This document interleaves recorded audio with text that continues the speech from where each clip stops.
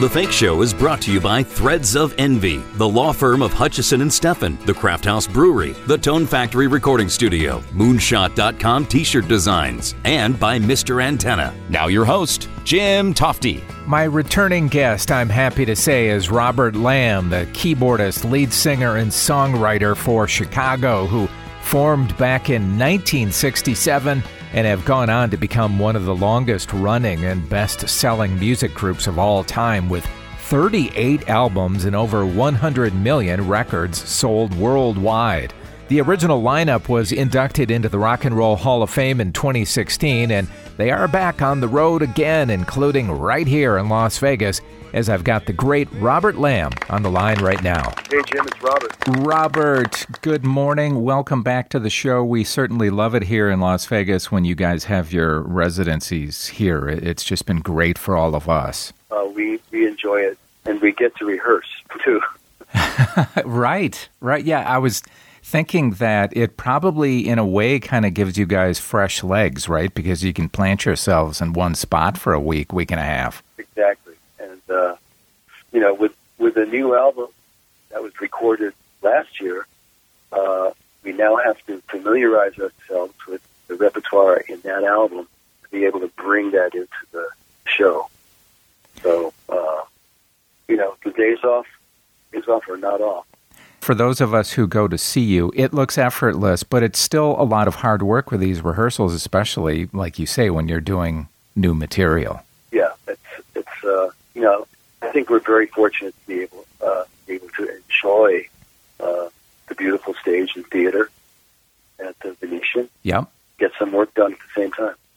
I've probably seen you guys maybe 20 times or so, but your fan club members, that's a whole different level, isn't it? They travel with you and have seen you hundreds of times. Yeah, it took me a while to figure out. I kept seeing the same faces in the audience. Yeah. It started some years ago. I couldn't figure out how they were doing that. They didn't have tour buses. They certainly didn't travel with us.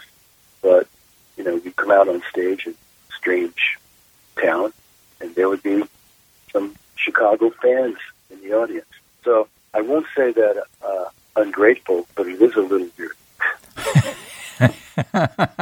I remember as a kid buying the 45 of questions 67 and 68, and the flip side was so good too. Listen, written by you. When you're writing that early material, did you have everything mapped out clearly in terms of what each member would play once you went into the studio? In those days,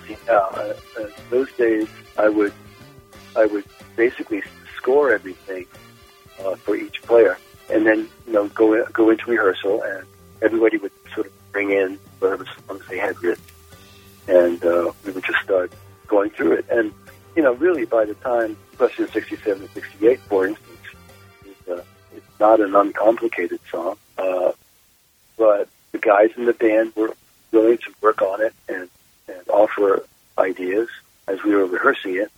So by the time it was done, it was like really sort of kind of a group effort, even though the germ of the idea came from me. But that's the way we worked for a long time. I mean, those days are over now that everybody's got a laptop studio at home. It's a very different thing.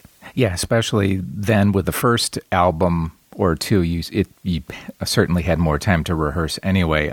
When you were playing that early material in clubs in Southern California, how did the crowds react who had never seen you before or heard that material? Well, the very early material that California, when we were now living in California, probably, I don't even know if we played question 67, 68. I think we might have played. I can't even think of what the repertoire was. Oh, yeah. But it wasn't until we recorded the first album that those songs began to be recognized and really rehearsed and arranged to be able to play live. I love the song you did not long ago with Jim Tofte of Ides of March, Everything is Going to Work Out Fine. I'm assuming you played on the same bill as Ides of March back in the day, or is that where you met him? I met him actually fairly recently, just probably before the pandemic.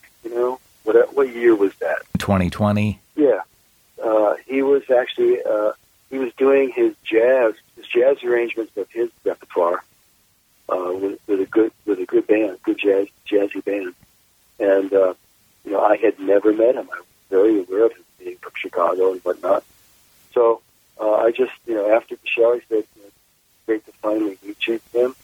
What do you think about getting together to write? And he said, yeah, man, send me what you got. And I did. I sent him something that turned out to be the title song on the album, Born for This Moment. I sent him the ugliest demo to work with, and he came back and he really nailed it. So it began to be a wonderful working relationship that we worked on. We worked on new songs for the last several years. It's been a great experience. I've talked to you before about how much fun it was to play and get inducted to the Rock and Roll Hall of Fame, and all the other fun things that happened that night, including you ran into an old friend, Steve Miller. Yes. Yeah, Steve. We were all in the sort of whoever was going to appear on that show. They had us all kind of boxed into the small dressing room, and as he was arriving, we were already there. As he was arriving, just looked at each other and hugged, because we hadn't seen each other for probably 25, 30 years. Yeah. Very aware of his work, his really fine writing and his great singing. So it was really a pleasure to see him again. When other legendary bands are starting out, Robert, and you hear it all the time, I mean, the Rolling Stones are probably the most famous to say early on that, well, we'll make an album or two and then we'll all go and do something else. Can you have imagined that you guys would still be here after all these years, like they are, actually? No. Well, obviously, there's no way a young band can picture what it might be like. They may hope for it. Yeah. But no, that's a completely different thing.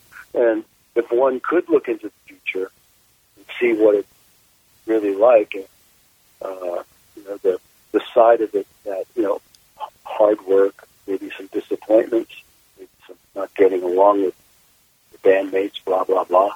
If you could look into the future and see that could be your life, it's not so attractive, perhaps. And by the same token, I mean, the first 2 or 3 albums were just exploding on the radio. Did you know how big you guys were back then when Chicago 1 through maybe 3 were out, or were you too busy writing, recording, and touring to even realize? I think the latter was probably true.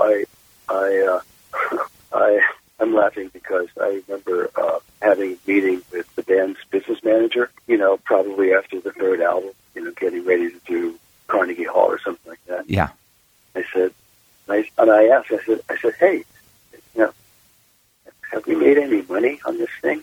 Uh-huh. And he just started pulling out savings bank books for each guy from his desk, saying, yeah, I'm not giving you these guys yet because you guys have to do a lot more work.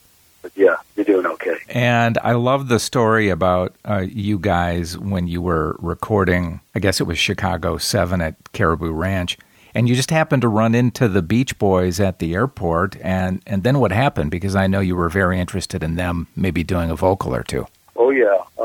Well, yeah, we knew that they were headed up to Caribou, and there was a kind of not a limousine, but kind of a bus that would meet clients who were going to record at the Denver airport.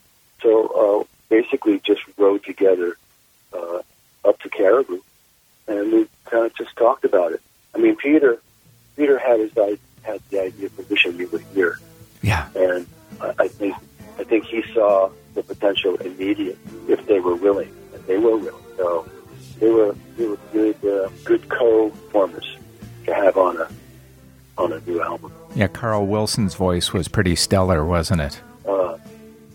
I can't tell you how much I miss that guy. Chicago is at the Venetian Theater through March 11th. Check the Venetian box office or chicagotheband.com for more info. Robert, looking forward to seeing you guys here and performing once again. Good luck with the rest of the tour as well. It was great to talk to you. Thanks, Jim. I enjoyed our conversation this morning very much. Thank you. When those early double albums came out from Chicago, there was nothing better than opening the album up because there was so much to look at and read. And I could really hear in Robert's voice how close he was to Carl Wilson. Chicago is an endlessly hard-working band and so good live to this day. That finishes this episode of the Fake Show podcast. Thanks so much for stopping by. I'm Jim Tofte. I'll see you next time. Listen to The Fake Show anywhere on SoundCloud, Stitcher, iTunes, and thefakeshow.com.